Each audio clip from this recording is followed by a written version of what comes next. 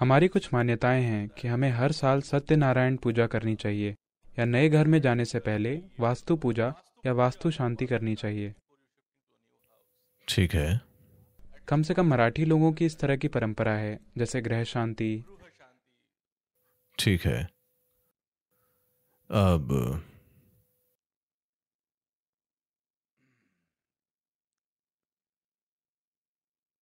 सभी पूजाएं, इससे फर्क नहीं पड़ता कि आप कितनी सत्यनारायण की पूजा करते हैं।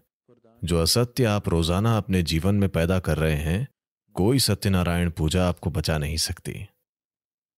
सबसे बड़ी सत्यनारायण पूजा जो आप कर सकते हैं वो है आप कम से कम खुद के साथ सच्चे रहें। आप दूसरों के साथ सच्चे नहीं बन पाते, मैं आपको उसकी अनुमति दे दूंगा, पर कम से कम आपको खुद के साथ 100% सच्चा होना चाहिए, हाँ या नहीं? ये एक अद्भुत सत्यनारायण पूजा होगी जो उसी समय परिणाम देगी। वैसे भी आपकी सत्यनारायण पूजा आप खुद नहीं करते, कोई और इसे आपके लिए करता है। शायद उसे फायदा होगा पर आपका पता नहीं। आप धुएं का सामना करते हैं और आपको खांसी हो जाती है, अगले दिन आपके नाक में नसें सूजकर लाल हो जाती हैं। आमतौर पर आपके घर में सत्यनारायण पूजा का धुआं भर जाता है। धुआं नहीं होता? महाराष्ट्र में वे धुएं का उपयोग नहीं करते हैं। अच्छा, आप धुएं का उपयोग नहीं करते हैं। ओ, दक्षिण में ढेर सारा धुआं होता है। हालांकि अब वे इसे कम से कम कर रहे हैं, लेकिन प्राचीन पूजा बेशुमार धुएं के साथ हुआ करती थी। अगर सत्यनारायण स्मार्ट है तो वे इसके नजदीक कभी नहीं आएंगे। आप सत्यवादी बनिए, यह सबसे बड़ा सत्यनारायण व्रत है जो आप ले सकते हैं। That you take on his form. यानी आप उनकी तरह बन जाइए, कम से कम खुद से। दुनिया के साथ नहीं तो कम से कम खुद के साथ सच्चे बनिए। दुनिया के साथ भी आप इसे अपना सकते हैं, यह बहुत ही शानदार होगा, पर अगर वो आपके लिए संभव नहीं है तो खुद के साथ बिल्कुल सच्चे बनिए। आप देखेंगे कि जीवन बहुत सुंदर हो जाएगा। अब ये वास्तु, मुझे पता नहीं है कि आप केवल उस पूजा की बात कर रहे हैं जो प्रवेश के दिन की जाती है या इमारत को बनाने के तरीके की। हाउस वार्मिंग एक चीज है। देखिए, एक बात यह है कि जब नई इमारतें बनाई जाती हैं, हमेशा नहीं, कभी कभी जब नई संरचनाओं का निर्माण किया जाता है तो कभी कभी कुछ कारणों से कुछ नकारात्मक हवाएं वहां फंस सकती हैं। तो इसके पीछे विचार यह है कि जप द्वारा एक नई सकारात्मक ऊर्जा का निर्माण हो और हवन का भी कुछ प्रभाव हो। अग्निहोत्र और अन्य चीजों से वातावरण कुछ हद तक साफ होता है। हाँ, सबसे बढ़कर आप एक नए स्थान पर जा रहे हैं और आप कोई ऐसे व्यक्ति नहीं हैं जो इन सब से परे हैं। नहीं, आप कोई ऐसे व्यक्ति हैं जो इतने जागरूक हैं कि किसी चीज को देखकर समझ जाएं कि वो क्या है। आप जागरूकता की उस स्थिति में नहीं हैं, इसीलिए आपको कोई नई जगह में प्रवेश करने के लिए एक मानसिक प्रोत्साहन की भी आवश्यकता है, क्योंकि आपकी मूल भावना डर है। कृपया देखें, आपकी सबसे बुनियादी भावना डर है। तो कोई भी छोटी सी बात आपके जीवन को परेशान कर सकती है। आप एक नए घर में आते हैं और पेंट की गंध या किसी और वजह से आप सो नहीं पा रहे हैं, और अब आप सोचने लगते हैं कि ये क्या है, मेरे पुराने घर में मैं ठीक से सो रहा था, नए घर में भूत हो सकता है। आप बर्बाद हो जाएंगे, हैं? आप खत्म हो जाएंगे। बहुत सारे लोग कभी भी उस एक विचार से खुद को निकाल नहीं पाते। वे बस और आगे बढ़ते रहते हैं, सोचते रहेंगे और खुद को खत्म कर देंगे। तो इस तरह ये थोड़ी सफाई करता है, और इसके पीछे कुछ विज्ञान भी है। ध्वनियों के कुछ उच्चारण और गंधों से वहां एक निश्चित वातावरण बनता है, और आप उस सफेद कद्दू को बांधते हैं क्योंकि वो बहुत ही प्राणिक है। उसमें प्राण गूंजते हैं तो धीरे धीरे सकारात्मक ऊर्जा फैलती है। पर अगर आप इसे अपने पेट में डालें तो यह और भी बेहतर होता है। आप जानते हैं, मंदिर निर्माण के इस विज्ञान को एक बड़ी ऊंचाई पर ले जाया गया है। देखिए, आपको यह समझना चाहिए कि भारतीय मंदिर कभी भी पूजा या प्रार्थना स्थल के रूप में नहीं बनाए गए थे। यदि आप मंदिर जाते हैं तो किसी ने आपको प्रार्थना करने या अपना जीवन ठीक करने के बारे में, भगवान से विनती करने की परंपरा के बारे में नहीं बताया।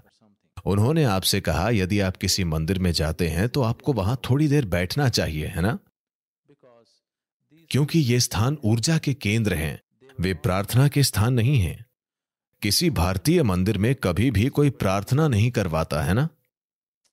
देखिए, मान लीजिए कोई दूसरा पूजा का स्थान हो तो वहां कोई प्रार्थना कराता है। भारतीय मंदिर कभी भी किसी भी समय कोई ऐसी जगह नहीं थे, क्योंकि इन्हें एक ऊर्जा केंद्र के रूप में बनाया गया था, न कि प्रार्थना के स्थान के रूप में। अपना दिन शुरू करने से पहले आप नहाते हैं, वहां जाते हैं, कुछ समय के लिए वहां बैठते हैं और फिर बाहरी दुनिया में जाते हैं। ये पब्लिक बैटरी चार्जिंग स्थान की तरह है। और ये भी कहा जाता है, अगर आप आध्यात्मिक मार्ग पर हैं तो आपको रोज मंदिर जाने की जरूरत नहीं है। क्या आपको ये पता है? हाँ, क्या आप इस बारे में जागरूक हैं? जो लोग आध्यात्मिक मार्ग पर हैं उन्हें हर दिन मंदिर जाने की जरूरत नहीं है। क्यों? क्योंकि उनके पास खुद को चार्ज करने के तरीके हैं। फिलहाल आप प्राणायाम या ध्यान कर रहे हैं, ये खुद को चार्ज करने के तरीके हैं। आपको सार्वजनिक चार्जिंग स्थान पर जाना आवश्यक नहीं है। आपके पास अपना निजी चार्जर न हो तो आप सार्वजनिक बूथ पर जाकर खुद को चार्ज कर सकते हैं। जब मंदिर का आकार, बाहरी परिक्रमा, गर्भगृह, आकृति और आकार, मूर्ति की आकृति और आकार, मुद्राएं जो मूर्ति धारण करती है, इनको प्राण प्रतिष्ठित करने के लिए जिन मंत्रों का उपयोग किया जाता है, यदि ये सभी चीजें ठीक से मेल खाती हैं तब इनके चारों ओर ऊर्जा का एक बहुत मजबूत क्षेत्र होगा। आप बस वहां जाइए, वहां बैठिए, उन्हें आत्मस्नात कीजिए और आ जाइए। यह आपके लिए बकवास करने का समय नहीं है या किसी और के करने का। आपको बस वहां चुपचाप बैठना है और वहां जो भी है उसे आत्मस्नात करना है। हमने ज्यादातर मंदिरों को नष्ट कर दिया है क्योंकि हम नहीं जानते कि उन्हें कैसे बनाए रखा जाए। आवश्यक समर्पण और इसे बनाए रखने का आवश्यक विज्ञान खो गया है। कई सैकड़ों मंदिर खत्म हो गए हैं, केवल पत्थर बाकी रह गए हैं। ये पत्थर को दिव्यता में बदलने का विज्ञान था, पर अगर आप अनजान हैं तो आप दिव्यता को फिर से पत्थर में बदल देंगे। पत्थर को कैसे परमात्मा बनाया जाए, इसका पूरा विज्ञान है। इसे इस तरह से क्रियाशील करने के लिए कि ये आपसे बहुत अधिक और बड़ी संभावना बन सके, पर शायद आप बस इसे तबाह कर दें। आप में से कुछ को शायद आपको ध्यान लिंक ब्रोशर मिल गया, आपको शायद चित्र मिल गया हो। अगर आप देखना चाहें तो पुस्तक बाहर मिल जाएगी। आपको वहां जाकर बैठना होगा। इसे मंत्रों के माध्यम से नहीं बल्कि प्राण प्रतिष्ठा से ऊर्जावान बनाया गया है। इसमें जबरदस्त मेहनत लगी है। एक तरह से जो मैं अभी कर रहा हूं वो मेरा काम नहीं है। मैं सिर्फ लिंगम को प्रतिष्ठित करने आया था।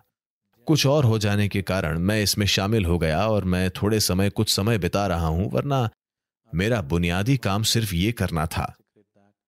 मेरा कभी भी प्राण प्रतिष्ठा के बाद रहने का कोई इरादा नहीं था। हमेशा से योजना यही थी कि प्रतिष्ठा होते ही मैं चला जाऊंगा। कुछ कारणों से मैं रुका रहा और चीजें चल रही हैं। आप बस इस मंदिर में प्रवेश कीजिए। आपको शिव या किसी भी बकवास पर विश्वास नहीं करना है। आप बस यहां आकर बैठिए। ये एक बहुधार्मिक मंदिर है, इसीलिए सभी धर्मों के लोग यहां आते हैं। बस यहां बैठिए, यह आपकी रीढ़ की हड्डी को हिला देगा। यह स्पंदन इतना शक्तिशाली है क्योंकि इसे इस तरह से प्रतिष्ठित किया गया है। इस प्राण प्रतिष्ठा को आप नष्ट नहीं कर सकते। ये पत्थर लिंगम पर निर्भर नहीं है। पत्थर लिंगम का उपयोग केवल मचान के रूप में एक ऊर्जा लिंगम बनाने के लिए किया गया था। यह स्थापित हो गया है। यदि आप चाहें तो हम पत्थर के लिंगम को हटा सकते हैं, तब भी इसकी गुणवत्ता नहीं बदलेगी। सातों चक्रों को ठीक से स्थापित और बंद किया गया है। यह अविनाशी है। अगर आप इस ग्रह को भी नष्ट कर देते हैं तब भी आप इसके स्वरूप को नष्ट नहीं कर पाएंगे। ये ऐसा है। ये योग विद्या में एक संपूर्ण विज्ञान है। ये एक बहुत ही गहरी विज्ञान है कि इसे कैसे बनाया जाए।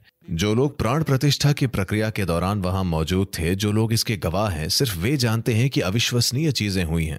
अब अभी आपकी ऊर्जा शरीर से इतनी जुड़ी हुई है कि आप इससे बहुत कम चीजें कर सकते हैं। यदि आपका शरीर के साथ संपर्क कम से कम हो जाए तो आप बहुत कुछ कर सकते हैं। ये ऐसा है, मान लीजिए आपने कुछ मिट्टी ली और 10 बर्तन बनाए। अब आपने इसे अभी तक जलाया नहीं है, यह अब भी ताजा है। अब आप उन्हें फिर से लेकर 12 बर्तन बना सकते हैं। यदि आप चाहते हैं तो इससे 20 बर्तन बना सकते हैं, क्योंकि मिट्टी अब भी लचीली है और आप इस पर काम कर सकते हैं। तो समाधि की अवस्था का मतलब है यह उस चरण पर वापस जा रहा है जहां मिट्टी अब भी लचीली है और आप इसका इस्तेमाल कर कुछ और चीजें बना सकते हैं। आमतौर पर जब लोग समाधि की स्थिति में होते हैं तो हम उनकी रक्षा करते हैं। हम उन्हें बहुत संरक्षित वातावरण में रखते हैं क्योंकि छोटी मोटी बाधा से वे शरीर छोड़ सकते हैं। कोई व्यक्ति समाधि की गहरी स्थिति में है, आप बस ऐसा करते हैं, वो शरीर छोड़ सकता है क्योंकि ये इतना सूक्ष्म है। थोड़ी सी हलचल से ऐसा हो सकता है। इसलिए लोगों को उस अवस्था में रहने के लिए प्रतिष्ठित करने और शारीरिक रूप से सक्रिय होना सिखाने के लिए जबरदस्त ट्रेनिंग की जरूरत है। मुझे सही तरह से लोगों की तलाश करने और उन सभी को एक साथ लाने और धीरे धीरे इस स्थिति को तैयार करने में 20 साल लग गए। आप इसका अनुभव अवश्य करें। अपने जीवन में आपको इसका एक बार जरूर अनुभव करना चाहिए। ये कुछ ऐसा है जिसे आपको जरूर देखना चाहिए। आपको किसी भी चीज पर विश्वास नहीं करना है, आप बस वहां जाकर बैठिए, आप देखेंगे ये आपको खुद में समा लेगा।